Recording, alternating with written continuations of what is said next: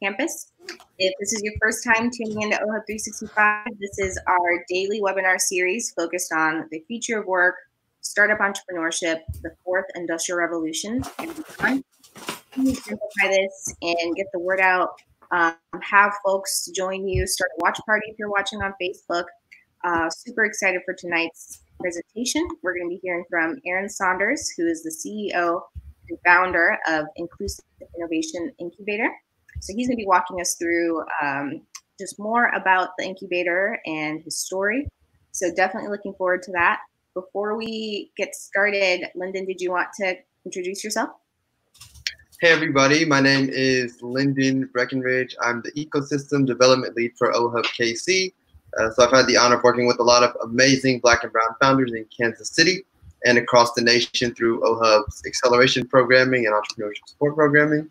And I'm definitely excited to have this conversation today with Aaron to learn more about Inclusive Innovation Incubator.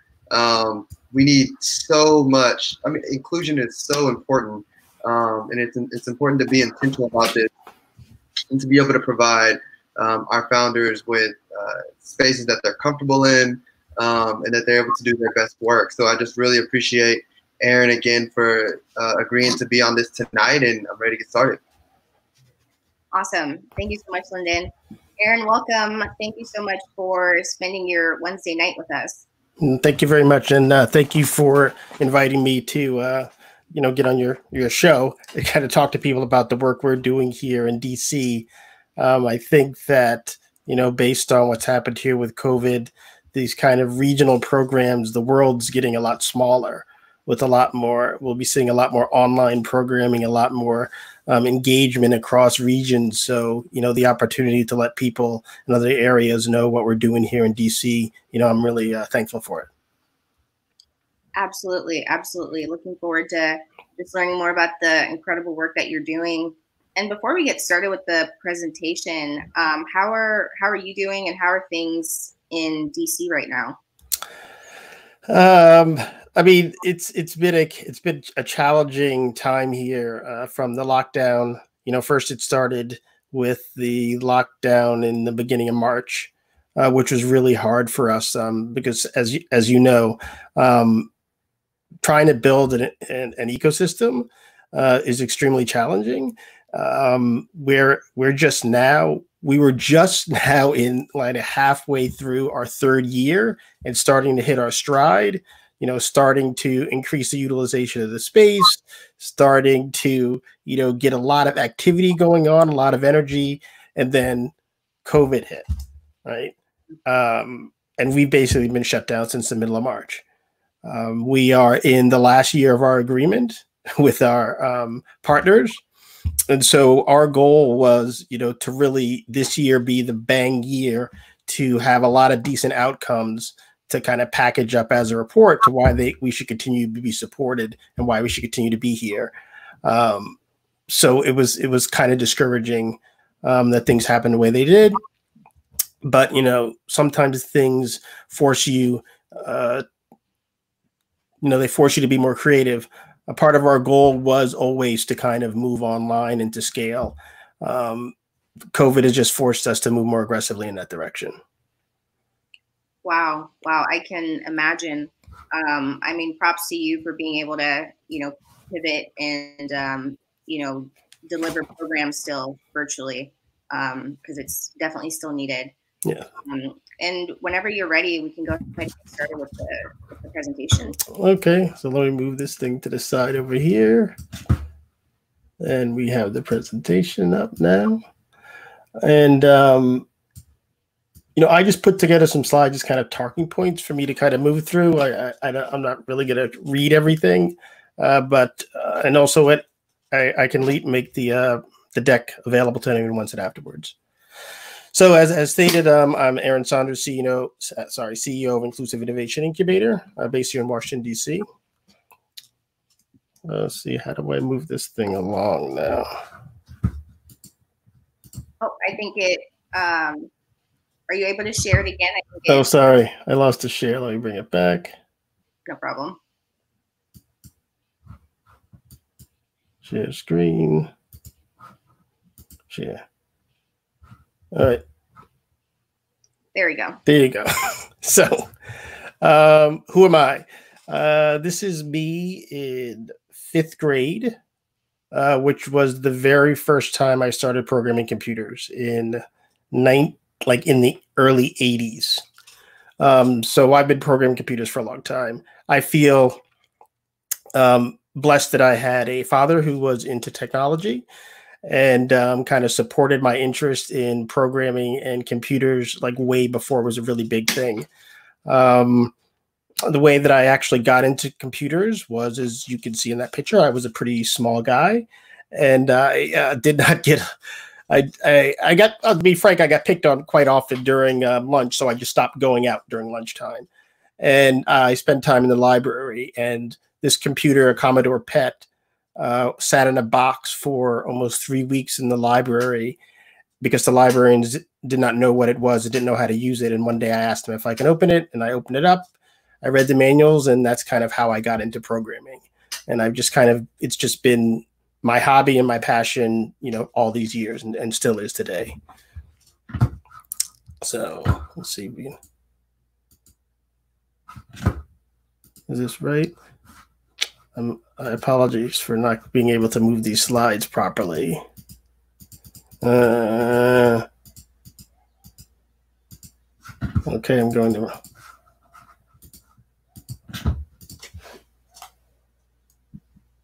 There we go. All right. Okay. Yeah. So my professional experience, I have over 30 years of experience in software development, managing ecosystem space, education, and things of that nature.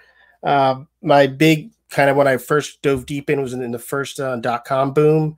The company I worked for, we built the first NikeStore.com, the first ToysRUs.com, Boo.com, which is a big site in Europe, DisneyStore.com, MarksandSpencer.com. So, I was able to really be kind of at the cutting edge of tech and e-commerce when it first took off up in New York. At that point, I was living up in New York.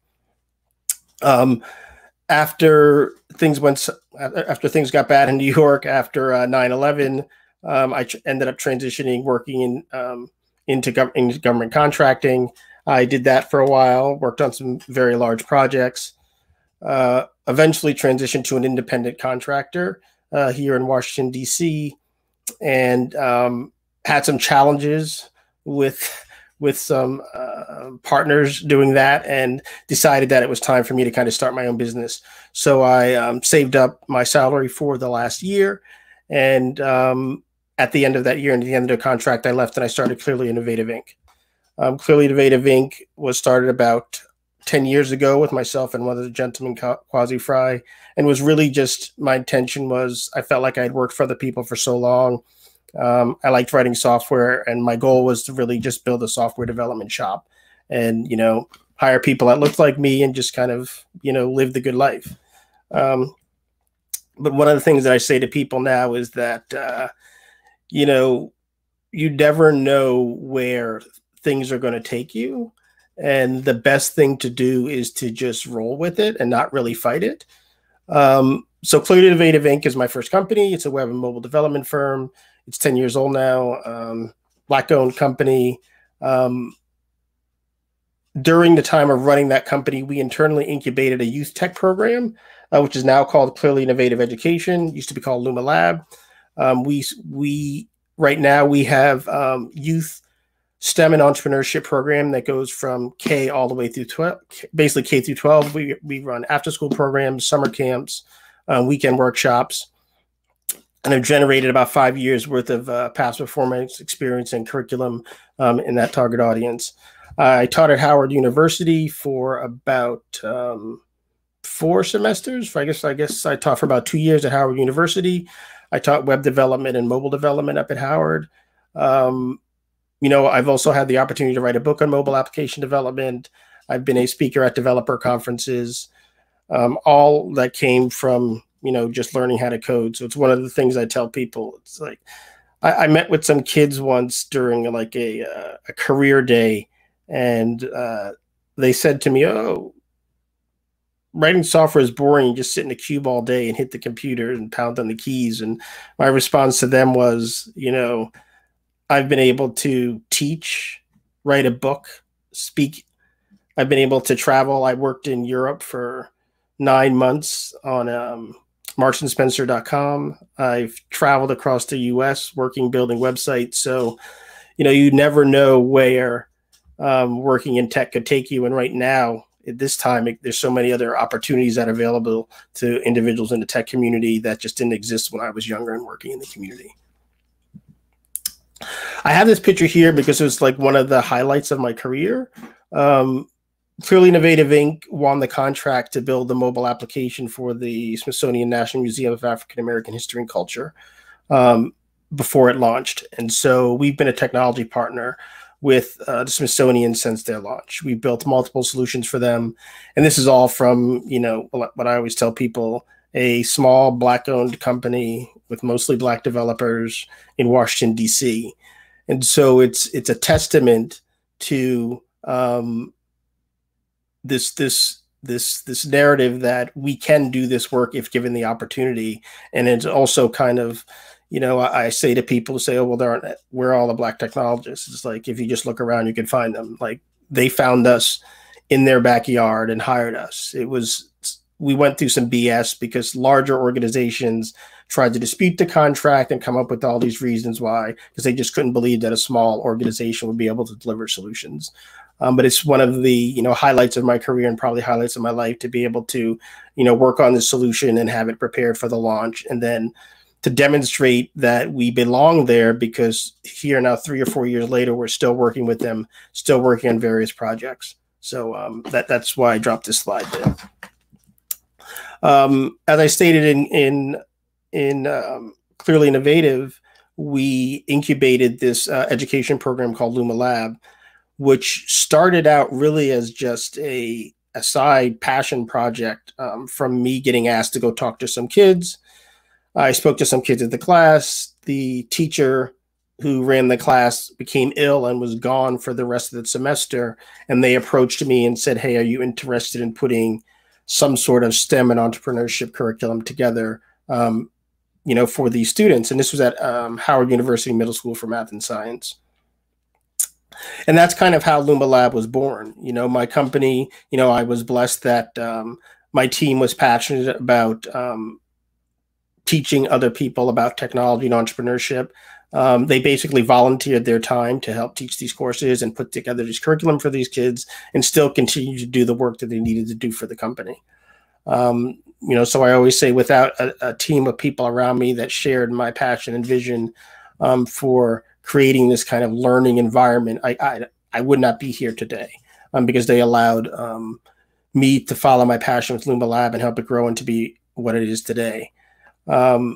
As part of that teaching opportunity, as I said, I got the opportunity to teach at Howard University. And then through that opportunity to teach at Howard University, I was able to identify, kids who had talent and needed opportunity. I hired a couple of them as interns. I paid them to work, and they were able to get hands-on opportunity building solutions for our clients that we had, which I'm certain was an invaluable experience for them, instead of just getting some internship that wasn't really adding much value to what they do.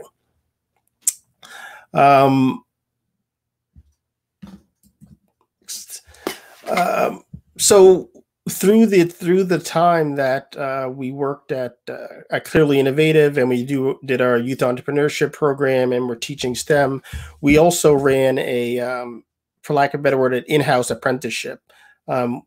I've built my company with individuals without computer science degrees. For the longest time, I was the only person in my company that had a computer science degree. We had figured out how to identify raw talent and train people and get them billable in between 30 to 45 days. And that's basically how we have built my company and have been able to be as successful as we are. We've helped people, fulfill their dream of being software developers. And those people in turn have kind of helped me fulfill my dream of being able to kind of share the positive capabilities that come from learning about technology and entrepreneurship, and the creative powers that it can give you in your community once you've have those skills. So why does all this matter? All this matters because what we did when we stepped back, through building a company, working with entrepreneurs in our ecosystem, working with kids, working with the college students, and just from being in the industry for so long, it's clear there's a lack of diversity in tech. Working with entrepreneurs who would come to us to help them build their mobile solutions, it was clear there was a lack of investment dollars in these communities. A lot of these entrepreneurs, couldn't scrape together, $10, $20, $30,000 to kind of get their initial MVP and their work done, which is a direct result of the next item, which is the huge wealth gap that exists in these communities of color. A lot of creative energy, but unfortunately not enough capital sometimes to kind of fund the creative energy that exists in these communities. And then also just a lack of access and opportunity to the networks that could kind of help address a couple of these other issues that we mentioned before. So while we were trying to figure out how to solve that, we were initially just trying to find a larger space and kind of ramp up some of the programming that we were doing to kind of try to build a community on the back of Clearly Innovative. But what had happened was we, on a whim, applied to this program called JP Morgan Missions Main Street. Someone sent me the link. I sent it to someone on my team. I said, hey, fill this out. And they filled it out. And lo and behold, we won a $100,000 grant to expand our education entrepreneurship initiatives. That was about 5 years ago. And it was interesting because that was at a point where the education business had grown so big that it was draining the software team because I still hadn't hired separate people to teach. We were still leveraging the resources that we had as developers and testers and project managers to teach the class. And we were actually considering shutting down the education part of the business and focusing on, just being a software development shop. And then we won this $100,000 grant. And like I said earlier, I took that as a sign that this was something that we should still be doing. And so we began to try to figure out, where can we get a larger space to support our education initiatives under the same roof as Clearly Innovative. And we figured out with the $100,000, we should be able to find something. What I quickly realized was that I didn't understand the cost of real estate in the DC area, and that $100,000 just simply was not enough money to make the type of investment that I needed to get a space large enough to build a community around some of the programming that we had already done.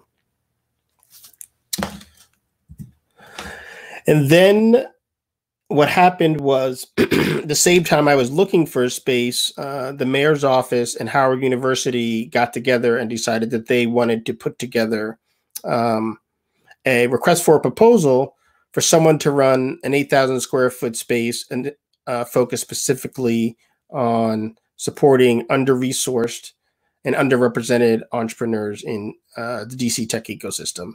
And they strongly encouraged me to apply. I ended up applying, and we won the contract to run a space intentionally focused on diverse entrepreneurs.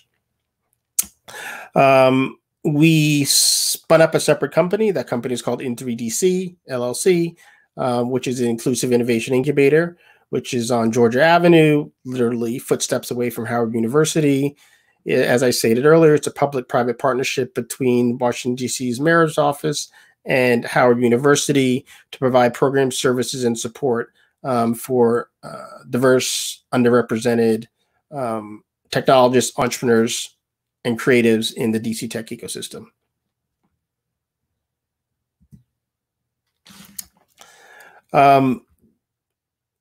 Our focus really is on being an innovation space to build and support a community of high potential technologists, entrepreneurs, creatives from underrepresented communities.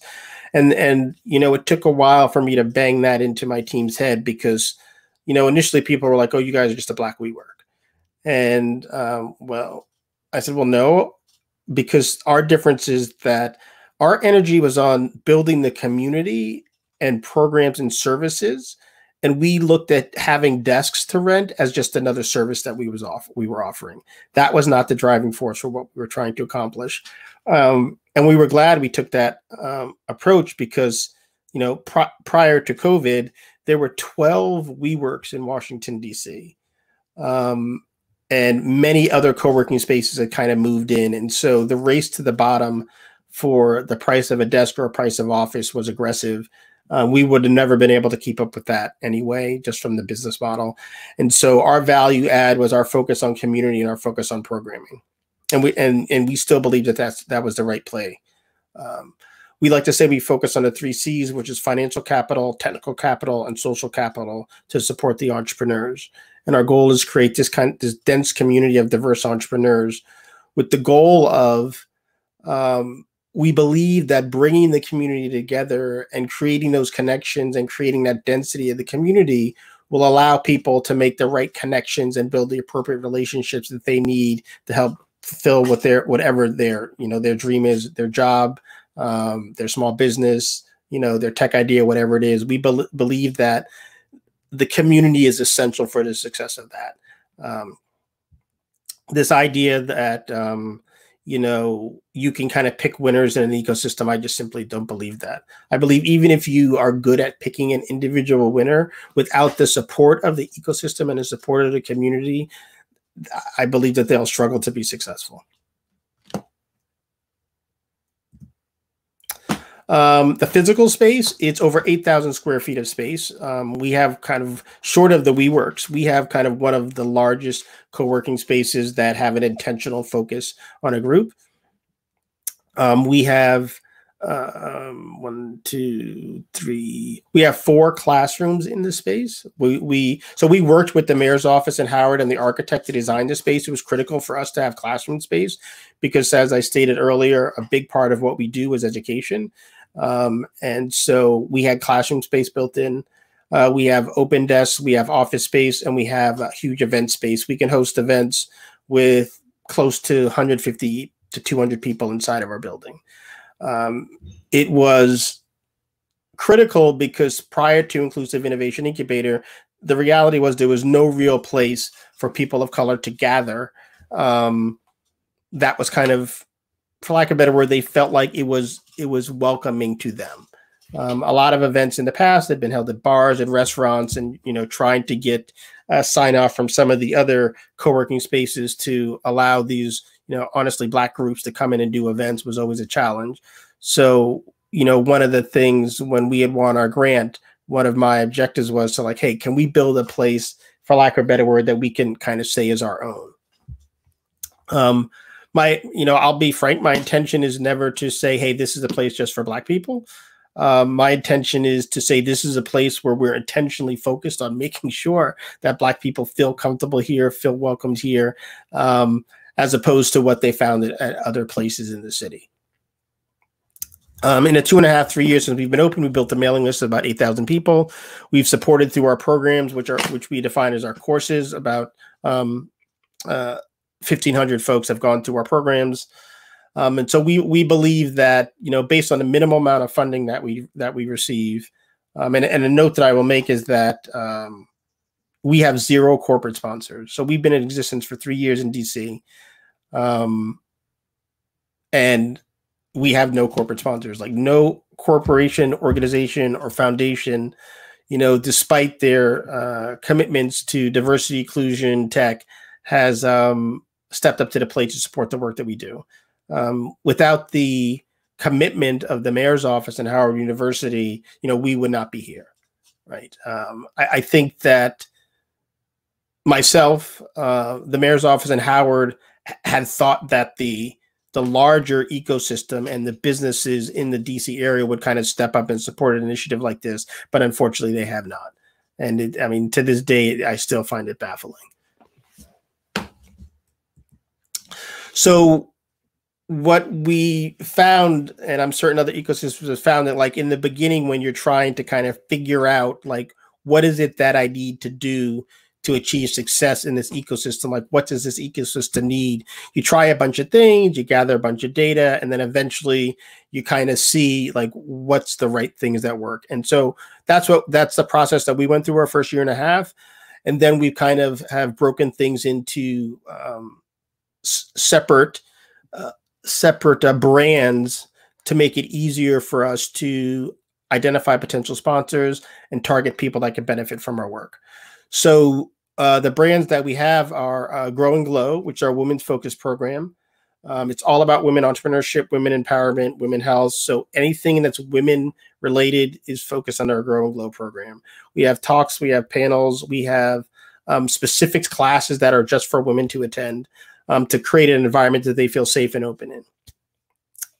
In3 Talks is a blog series that I started a year and a half ago with advice of my business partner. You know, as I mentioned earlier, I'm a technologist, and I'm also an introvert. And what had happened was my business partner and I, we would just sit and talk for hours on end about specific, you know, issues in the community, my thoughts on technology. And she was like, you know, people need to know what you're about, what you've done, and what your thoughts are on these things. You should do a podcast. And I you know, I kicked and I bitched and I moaned and I said, no. And eventually I ended up doing it. And so that's what In3 Talks are. It's completely unedited, unscripted, no presentation. You know, she just sets up the camera, sets up the mic, and just starts asking me questions. And we try to do like 15, 20-minute talks. We try to drop one about every other week. And so that's what In3 Talks is. The Futures Written in Code is our tech education initiative. And so what that is we offer free technology training courses through IN3 under the Futures Written in Code brand. They're mostly JavaScript related technology classes. So Vue.js, React.js, AngularJS. And we're running a game development course right now. We've taught a Python course. We're going to push heavier into game development, which I'll talk about later. And we're also going to push heavier into the Python and the data analytic courses because we've seen that there's been an interest in them. The Inclusive Innovation Incubator Tech-Enabled Business Bootcamp. What we tried to do there was figure out how do we find our space in this whole ecosystem where everybody's running a business boot camp. Like, what's our value add that would make what we do different than other people? Other than we like to think we have a certain cultural awareness about our program, because most of the people that are the mentors, the instructors, the lecturers are usually people of color. So our target audience is usually people of color also. So they feel a little bit more of a connection between the presenters and the entrepreneurs they work with when they see people that look like them. Other than that, our key value add, and also based on the feedback we get from the people who have participated, is that we call it the Tech-Enabled Business Bootcamp, because I also run a software development firm, and because we've recognized that there's a lack of technical capital in the ecosystem. So for example, in our first cohort, we had 18 businesses, and only one of them. So first of all, they were all tech-enabled businesses, but only one of them had a technical co-founder. And that was the only team that actually had someone who knew how to build software. And so what we do with Inclusive Innovation Incubator, we go through all the same kind of topics that are covered in other business boot camps, but we bring in technical resources from Clearly Innovative who play the role as your technical co-founder as you go through the process. So the goal is that when you get to the end, and not only do you have your lean canvas, your information on marketing, understanding about your financials and your budget, but you have a better understanding of how to build your technical solution or how to leverage technology in your business solution that you wouldn't have had before because you didn't have a technical resource working with you as you go through the process. We've had great success with that. A lot of people have basically thanked us for that. It's one of the reasons that we get a lot of folks who sign up for the course, because it gives them the opportunity to have access to a technical resource to help them with their vision. These are a bunch of the courses that we have offered for free through our Futures Written in Code program. Right now, so we taught a mobile development course with React, and right now what I'm doing is I have a YouTube channel. And on the YouTube channel, we are just running a series on building mobile applications with the React.js. I drop about 2 pieces of content a week. I dropped 2 videos and I dropped 2 blog posts to go along with it. And if you follow along, when you get to the end, you'll know how to build a mobile app using React.js. This course is free. Right now, we're running a game development course, a free course to teach people how to do game development. Swift UI. Swift is what apps are built for iOS. We found that finding access to free iOS development was a challenge in the community, so we offered that. And then Vue.js is another free class that we've offered.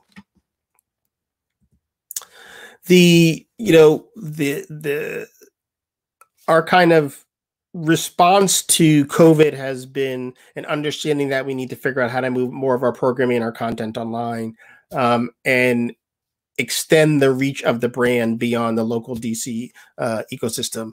So one of the things that I've done, as I previously mentioned, is I've kind of beefed up our online content, specifically around the Futures Written in Code YouTube channel.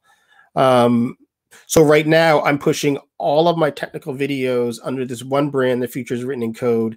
It is, they're basically free tutorials on building websites and mobile applications that I hope people respond to and find valuable. One of the reasons why I did this was, A, I was generating the content from the courses that I was teaching anyway. And B, when I was Googling around on YouTube and I would find these technical training videos, there were never any Black people, doing the videos. And I'm like, this is ridiculous. We need to see more people of color on YouTube, teaching people how to code, because there's tons and tons of videos on here, and then you just very rarely see a person of color out there. So I said, let me push forward with my Futures Written in Code, potentially use it for lead gen for some of the other work we're doing, help us build out our mailing list, and also, I'm working on strategies on how to monetize the video content after I push it out. And then the last thing that we have is an initiative that we started at the middle of last year, which is called In3 Gaming. Hashtag It's Not Just a Game. Gaming is $1 billion industry. There are millions of hours being spent watching gaming on YouTube, Twitch, and Mixer. And if you start to do the research and you start to look around, Black people, people of color are just drastically underrepresented in this industry. We are heavy on the consumer side, very low on the creator side. And the In3 Gaming initiative, it's not just a game, it's about raising awareness of the business opportunities, entrepreneur opportunities, career opportunities that exist in the gaming industry. And,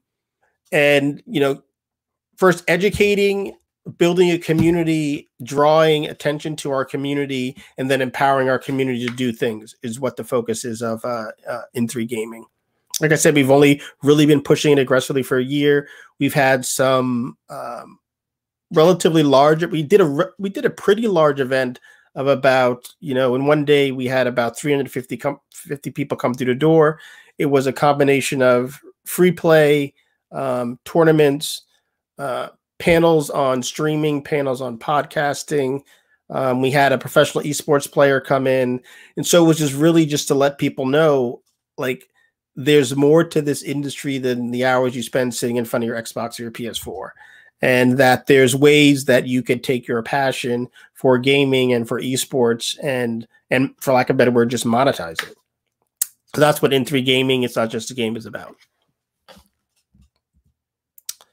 I touched on this, the panels, talks, and workshops, game development course.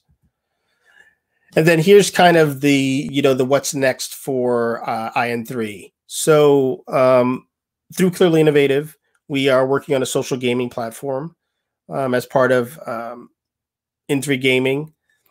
We had already started building an online membership learning platform with a freemium model called In3 Nation, which we'd initially seed with our current members and our current educational content, our current education content. But our goal was to identify partners from the community who had other content that they wanted to put online. Everything would be basically a freemium model where there'd be some content that was free and there would be other content that you would pay a little bit extra for. And then we would tie in benefits to our physical location also.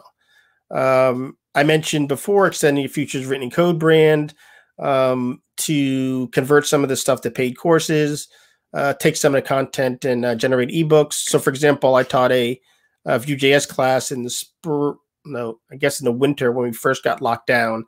And, through teaching that course, I generated probably 8 to 10 hours of video content. And right now, just taking the written content and putting it into an ebook, I have about a 150-page long ebook that hasn't been edited or anything yet. So like those are opportunities to take content that I had to get generated, that I had to generate anyway, and figure out ways to monetize and reuse it and generate value through different channels. And then the other one really is to create a pure technical conference that's kind of led by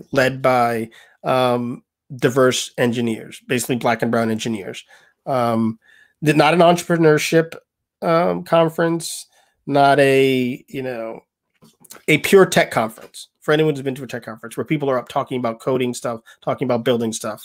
And, those are other ideas that we had to do on the Futures Written in Code brand.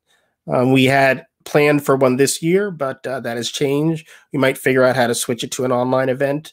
But that's what we got.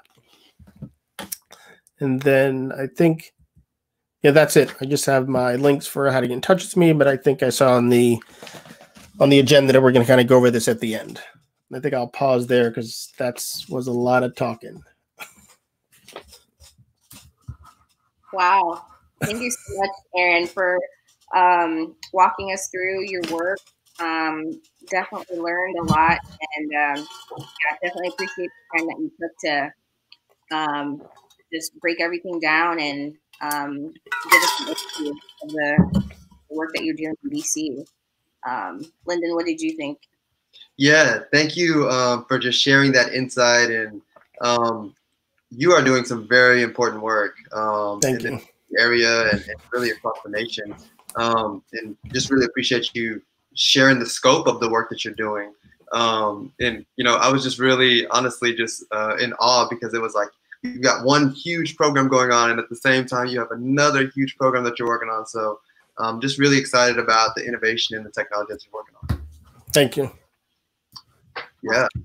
Yeah, so much to kind of like unpack, and I have a lot of questions. So the first one I wanted to start with is when you were able to get that contract to build the mobile app for the Museum of African American History and Culture.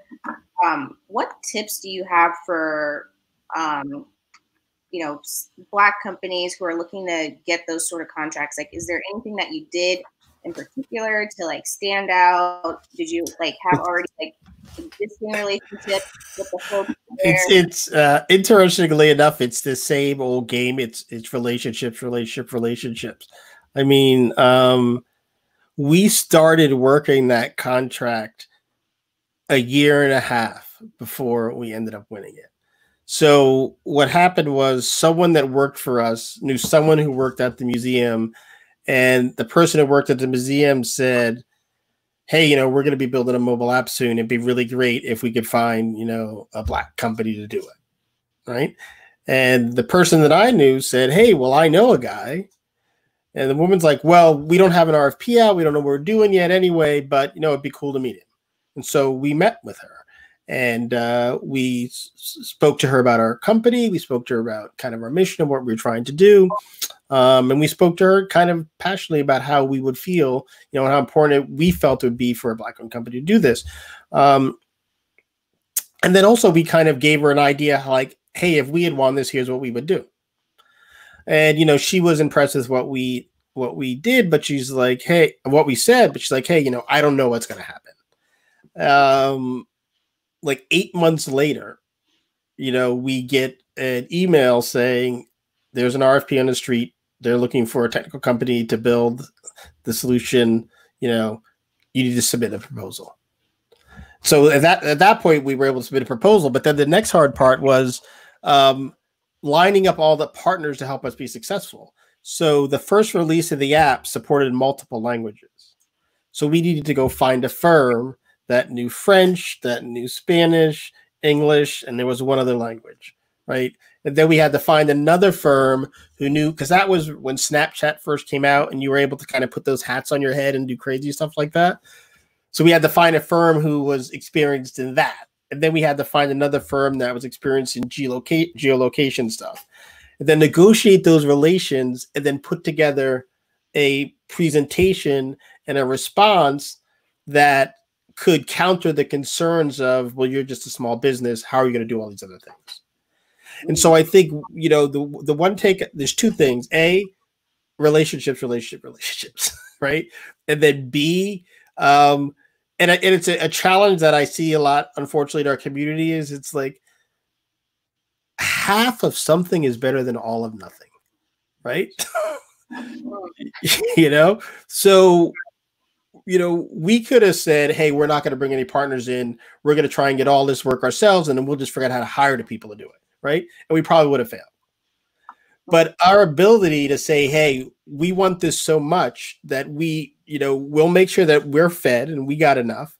But we want to be fair to the partners who have the expertise that we need to help us all be successful and bring them on board to get the win. And that's what we ended up doing.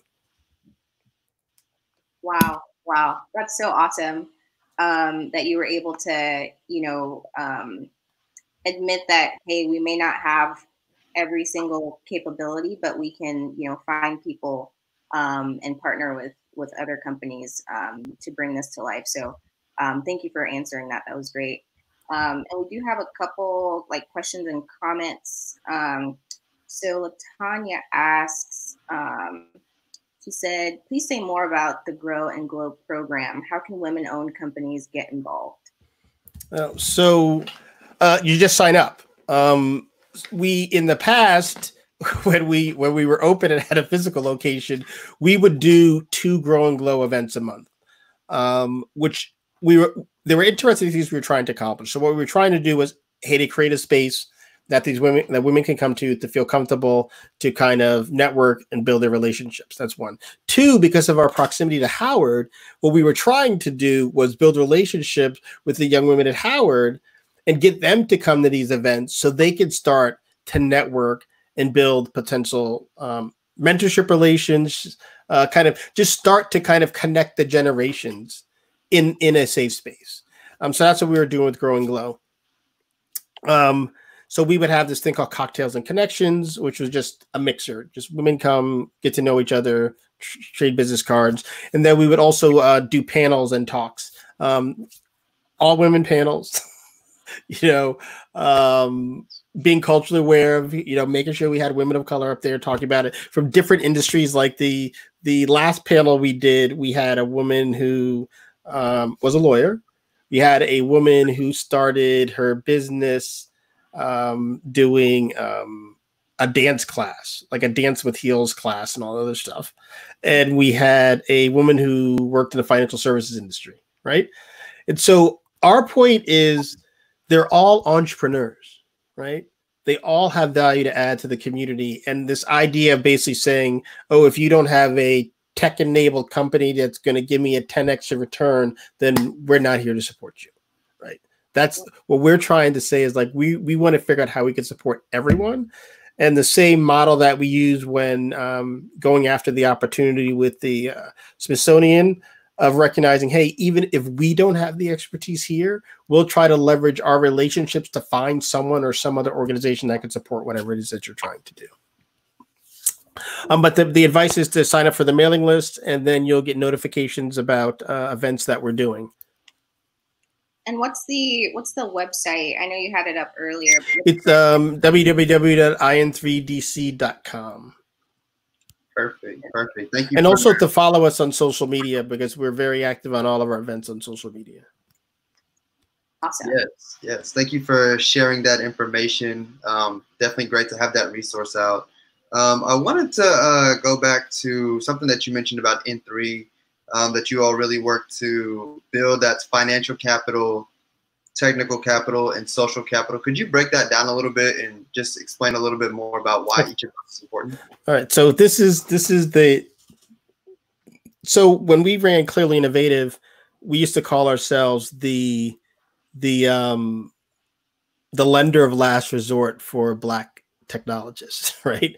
Because we were a small Black-owned tech firm. There were a lot of diverse entrepreneurs who had great ideas, and they would try to pitch their ideas and just didn't have a lot of capital. And so they would end up at our doorstep. And, you know, through meeting a lot of these folks, we recognized, it was very hard for them to get capital. But the other thing we recognized was a lot of them shouldn't be spending money yet, right? They hadn't done the work yet to make sure they were building the right thing. And one of the reasons why they hadn't done the work was they either didn't know how to do the work. Maybe they had done it, but didn't have a community to help them validate it. Maybe they hadn't met people to kind of fill in the other pieces that they need to build the appropriate team for them to kind of be successful. And so that's kind of where we got this whole idea of the 2 C's, which are the financial capital and the technical capital, right? All the pieces fit together, right? So the heavy emphasis on the futures written in code is to address the lack of technical capital in the ecosystem, right? So we train, we enable so that, hey, you might be part of the futures written in code and learning a technical skill. You don't necessarily need to be a entrepreneur and start your own business, but you could be a technical co-founder for another business, right? So we're creating that energy in our community, right? And so the plan is to support, educate, empower the entrepreneurs, provide them with the technical resources that they need to be successful, and then through the sheer density of the entrepreneurs, draw the eyes of the capital, right? So the idea is that, you know, if I don't have a lot of, just to break it down, if I don't have a lot of good product to sell you, I'm not going to get the capital to come into the community, right? So we need to demonstrate that we have good product to get the capital to come in, right? And then it's just like everything else, you know. I mean, you know how there's crazy people to buy a lottery ticket. They hear, oh, there was a winner at this store, so now everyone goes to that store to buy a ticket. It's like, it's not the way it works, but that's just how people think, right? So if we're able to start having successful outcomes at IN3, right? Folks with the capital will just assume, oh, those guys have figured it out. So when we have an entrepreneurship event or we have a pitch event or when we're looking for mentors, folks are going to come because then everyone knows the name of the game is to get in as early as you can, right? And so if they realize that we're putting out, for lack of a better word, a good product, they're going to come and want to buy. And that will address the last C. Awesome. Awesome. Thank you for diving in a little bit more on those things. And then, yeah, I was also wanting to know, what are some of the, some of the more notable or some of the more popular companies that have come out of IN3? So let me address that. So I'm going to use a sports analogy right now, right? So where we fit in the stack is we are the minor leagues, right? And so what I say to folks, and this is the kind of my pitch to people to invest in what we invest in the ecosystem, is that for those of you who follow baseball and have looked at baseball often, there are a lot of Dominicans that play baseball, right? I'm not being racist. It just is simply a fact, right? And the reason why there are a lot of successful Dominicans that play baseball is Major League Baseball has invested heavily in the Dominican Republic in minor league systems, teaching kids how to play baseball when they're young. So they're investing in the raw talent so that they could pick the winners when they're older, right? So our goal with IN3 is to invest in the raw talent, provide them the skills that they want, so that when that opportunity comes for them to take it to the next level, to get to a Y Combinator or maybe even go to an OHub accelerator or one of these other things, that they're ready and they go, right? Because because like I said, I've been doing this for about 10 years here in DC Tech Ecosystem. You go to these pitch competitions, you go to these events, and sometimes, you know, I love my brothers and sisters, but they're just simply not ready, right? It's no fault of their own, but they're just not ready. And what I found that was discouraging was that they would just lose, and then where do they go to get the support that they need to try again? right? So that's the place that we play in, right? So most of the companies, so the companies that have gone through our first cohort, I'd say, because I touched base with them, like I said, there are about 13 companies that went through our first cohort. I would say there's 4 that are active. 2 of them have pivoted to something completely different, which I'm not surprised by. But there's a woman who is in financial services. There's I don't want to call out their names, but I'll tell you the work that they do. There's a woman who does financial services solution, trying to match. Actually, she won, trying to match mostly people of color. So young people of color professionals who might not have had the support of a financial planner or kind of understand the benefits of financial planner, trying to match them with financial planners. There were these guys who had a solution called Battery Exchange. The idea was that you can rent the portable chargers for your mobile devices and rent them at one place and drop them off at another place. There was a woman who had a solution that was focused on creating, safe isn't a word, but more basically focused on creating trip planning for single parents, right? So the idea was to kind of create a smoother, a better experience for single parents for trips. Who else was there? There were these 2 young cats who came in who were working on a custom shopping solution, which they went through the process, and when they got to the end, they realized it wasn't a viable business. But interestingly enough, they both left and both are starting separate companies on their own, and so that's still a win, right? I don't try to be. When we first started IN3, people used to ask me, so how great are your companies doing? How great are your companies doing? And the response I give to them is like, there's such a small percentage of companies that even go through the best accelerators like Y Combinator that actually make it, right? And so we need to recognize where we are right now. We want to get to a better place. I would love to say that someone went through IN3 and immediately got a check. We're not quite there yet, but that is where I want to go, right? Wow, absolutely.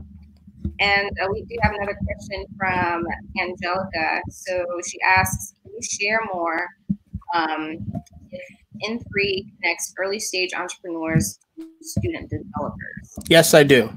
That's exactly what we do. So and also we get student developers that come to us and say they're looking for opportunities, right? Because this circles back around to the capital issue, right? If you don't have the budget to go out and hire a developer at a high bill rate, but there is a student who has talent, who maybe has gone to one of our programs, or who maybe we can kind of play as a way to kind of help validate the capabilities of the student, then we can match students with entrepreneurs, and everybody wins. The students get the opportunity to do some real world development, work on a real product, and the entrepreneur gets access to a cheap or maybe even potentially free technical resource to help them build their minimum viable product. I mean, we're past the days where you can make a lot of progress with just a pitch deck. I mean, you literally need to have something built at this point. Absolutely. Absolutely. And another question for you, Aaron. How would you recommend entrepreneurs in the idea stage complete customer discovery during this pandemic? Kind of like exactly what we're doing now. I mean, unfortunately, it's online. And it's interesting you mentioned that, because this is one of the things that we were brainstorming with our team on, because next week we're about to start our second cohort of N3 Labs, and we were brainstorming on, specifically this issue and kind of what's kind of suggestions that we would have to people to be able to do customer validation and customer discovery online. I think that same issue is critical to even existing companies, right? Like you have to pivot, right? The one of the talks I'm going to do in one of my upcoming podcasts is like how do you survive in a world where people aren't going out anymore, right? Where people aren't going to come in and walk through your store and browse, right? It's just like we're still in lockdown here in DC. I mean, I read something that said they don't think the metro is going to be at full service until the spring of 2021, right? So if you have a retail space and you were getting by on foot traffic, you never made an investment in any sort of online presence or social media presence, like you need to wake the heck up, right?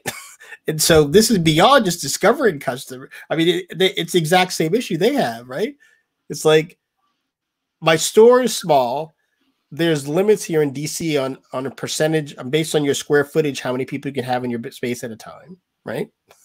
So how do I get online? How do I figure out ways to engage with people online? And how do I figure out ways to kind of deliver goods and services to people online? So like one of the things that when I was brainstorming with an entrepreneur that I worked with, I was suggesting, for lack of a better word, online product presentations / demonstrations as a way to create more of that. Because there's one thing posting a picture of a product online or browsing a website. There's another being able to have this kind of interaction or conversation with individuals about the product or a good or service. And so it's like figuring out how do you still give that personal touch without the physical presence. And so getting back to this question, I think for this customer discovery during the COVID, pandemic is, I hope you have an online presence. And if you don't have an online presence, you need to find a co-founder, partner, someone who does, who can assist with, you getting your customer surveys or whatever it was you would normally do physically by walking around and meeting people, and figure out how can you leverage it online, right? Mm. The interesting thing you'll find is that people love to give their opinions, right? People love to give their opinions. You just need to as I always say, don't fall in love with the baby, right? And another thing is a lot of folks are just afraid to put their ideas out like someone's going to steal it. And I tell a lot of folks, it's probably not an original idea, right? All that matters is who's going to execute the best. And you have to believe that, hey, this other person has the same idea as me, but I know the market better. I'm smarter than them. I have better networks. I'm just going to crush it, and they're just not going to be able to keep up with me. Right? Wow. No, I mean, you got to be, because here's the point is, like, how can you do customer discovery if you don't want to tell someone what your product is? Right? Yeah. It doesn't really help any. Yeah, so you got to believe in yourself. Absolutely. Wow.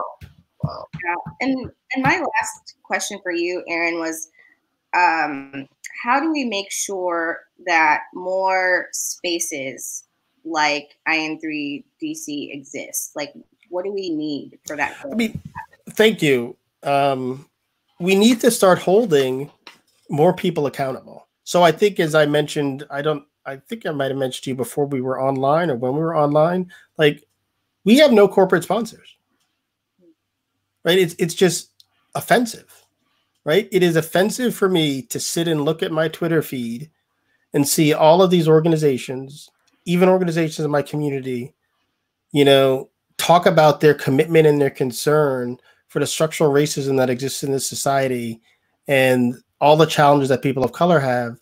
And they're not writing checks, right? So don't get me wrong. Mentorship support is great. But at the end of the day, if I can't pay to keep my doors open, I got no one for you to mentor, right? I mean, it's really as simple as that. So, I mean, I remember a couple of years ago at South by, I had this relatively heated discussion with this young guy, because he was going on and on about his partnership that he has with this company. And I'm like, well, what do they do for you guys? He's like, oh, we have pizza once a month. I'm like, we need to stop settling, right? That is not a partnership. You know, paying for someone's pizza for their meetup or their event is not a partnership, right? It's like making the same level of commitment that you make to. The frustrating thing to me is when I see some of these companies make financial commitments to other organizations to do the work, like the work that you're doing. They'll pay another organization to come do that work before they pay us to do the work for our own people. Like, that is the most frustrating thing for me. And the argument that they use is, well, they have the past performance and experience, and they have the infrastructure, and they have this, and they have that. Well, they have it because you're funding them, right? Exactly. Like, so it's like, how do we ever get to the next level and be able to compete for these other opportunities? Like, that's a because like, we also have a nonprofit, and that's one of the challenges that we found with our nonprofit is you try to go after a grant, and there's this long list of stuff that you have to have in place to even go after the grant. And the question is, well, I can't get any of that stuff in place until I get some money to start to get some outcomes, right? And it's this like whole vicious cycle. And so my ask is for the folks saying that they really are concerned is to do two things: write checks and then provides infrastructure support for these organizations so we can learn to grow and scale, right? A lot of folks will give you the infrastructure support. They'll come and they'll mentor you. They'll be on your board and they'll do all that other stuff. But it's like, you need money. I mean, that's just the reality. So. Yeah. Wow. Yeah, we definitely have to have commitments that are strong and partnerships that, like you said, go beyond sponsoring food for monthly meetups. I see we have a question in the. I just want to say one last thing about it too, and it's a lesson that I learned from what I'm going through is they need to be long-term commitments, right?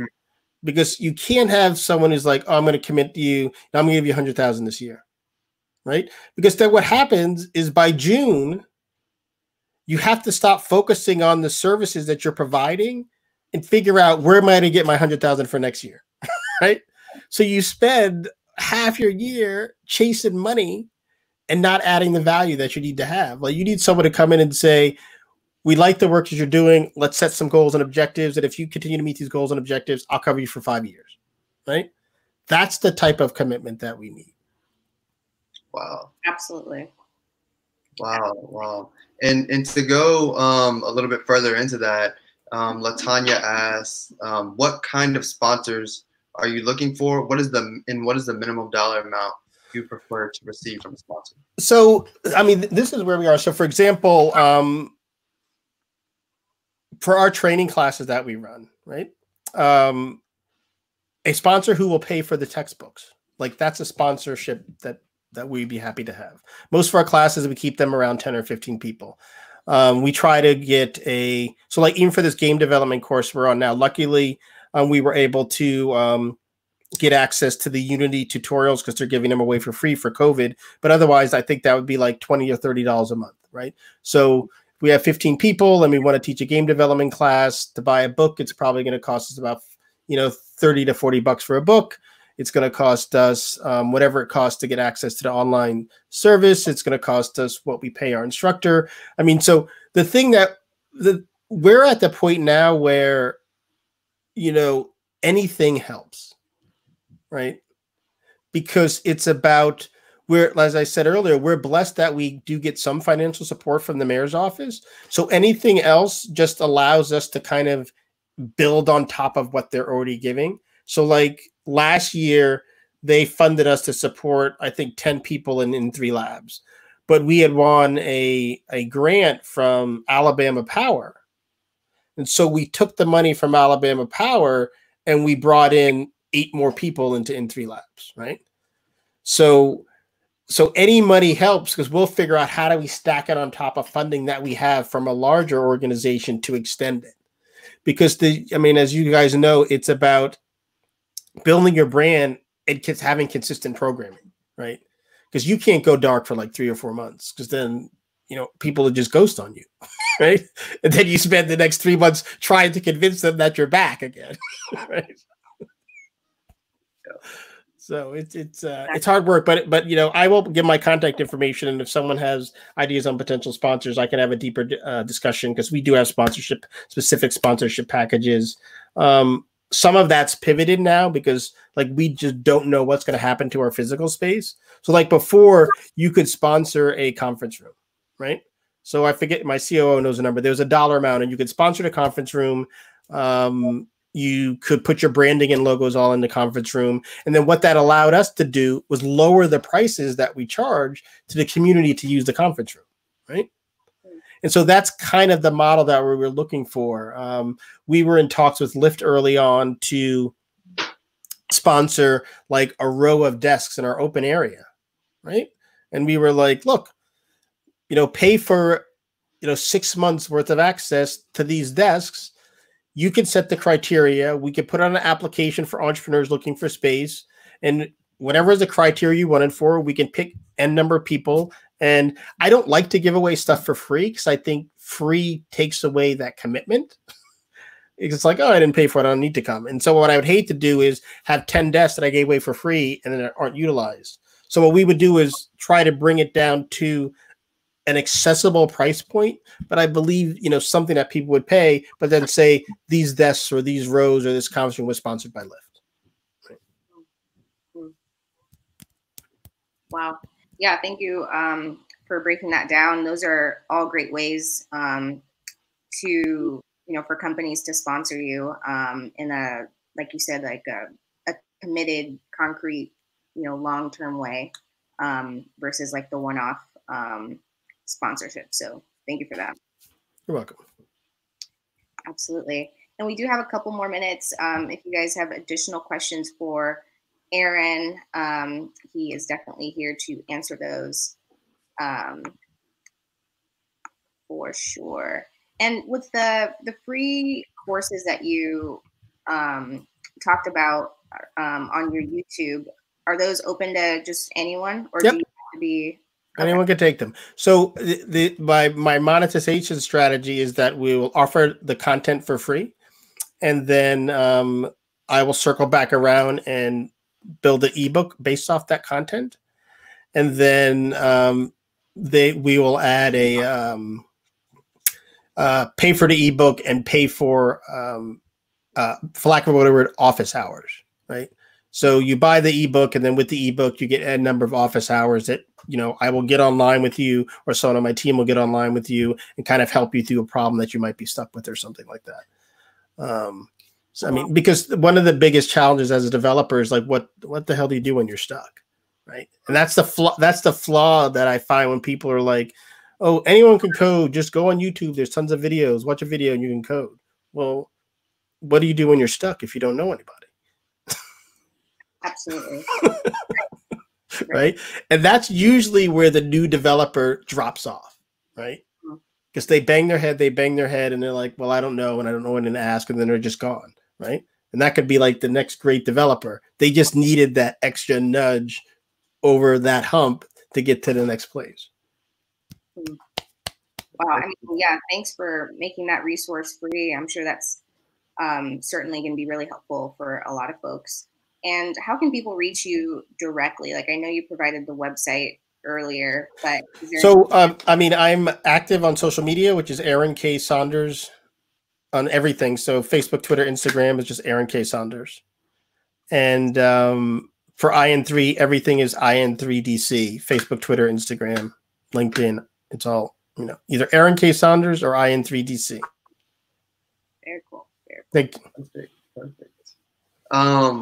Well, if we don't have any other questions, I have one more question for you. And that would be for, you know, just looking into your crystal ball, how long do you think the COVID situation will last? And what do you think will be the impact that it will have on the Black tech ecosystem, on N3, and what do you think we'll need to do to make sure that we're successful in the future through the new reality that we're facing? My business partner tells me I'm a doom and gloom guy, right? Oh man. I mean, what I tell her is that, right? So I still write software today, and one of my strengths in software is the ability to look at a problem and to quickly analyze all the potential outcomes, right? Because that's when you're writing software that you need to do. If I do this, this is going to happen. And so I look at where we are, and I look at just the devastation of our community from a health perspective that's happened because of COVID, right? Horrible.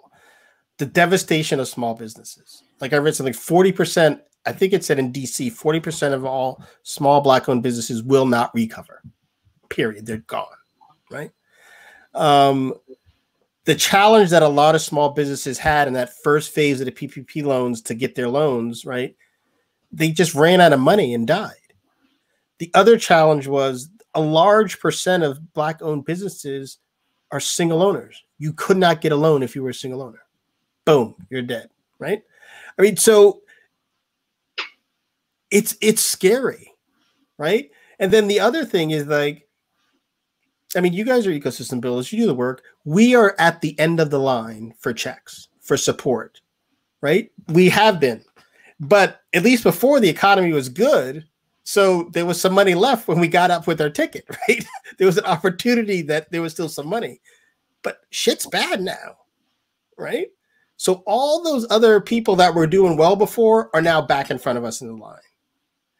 And so I wonder, is the level of commitment, even how low it was before, at least there was some level of commitment, like, is it still going to be there now? And that's what worries me, right? Wow. And so my hope is that, I mean, there's all this talk about understanding this structural racism and the challenges and the problems that we have, and people saying that they need to make a commitment. You know, I hope they come through, right? Because otherwise, as I said, the same way COVID, you know, destroyed, you know, a lot of our communities. In DC, 75% of the deaths were people of color, right? And I'm certain when they did a postmortem on all this, they're going to see in most communities, it's probably going to be people of color that suffered the most from this disease. I mean, sorry, from this virus. And it will be frightening. It will be frightening if we see the same effects happen to our small businesses and our entrepreneurs too, right? And that's what my biggest concern is. And so that's why I think even more now than before, do we need to be funded and supported?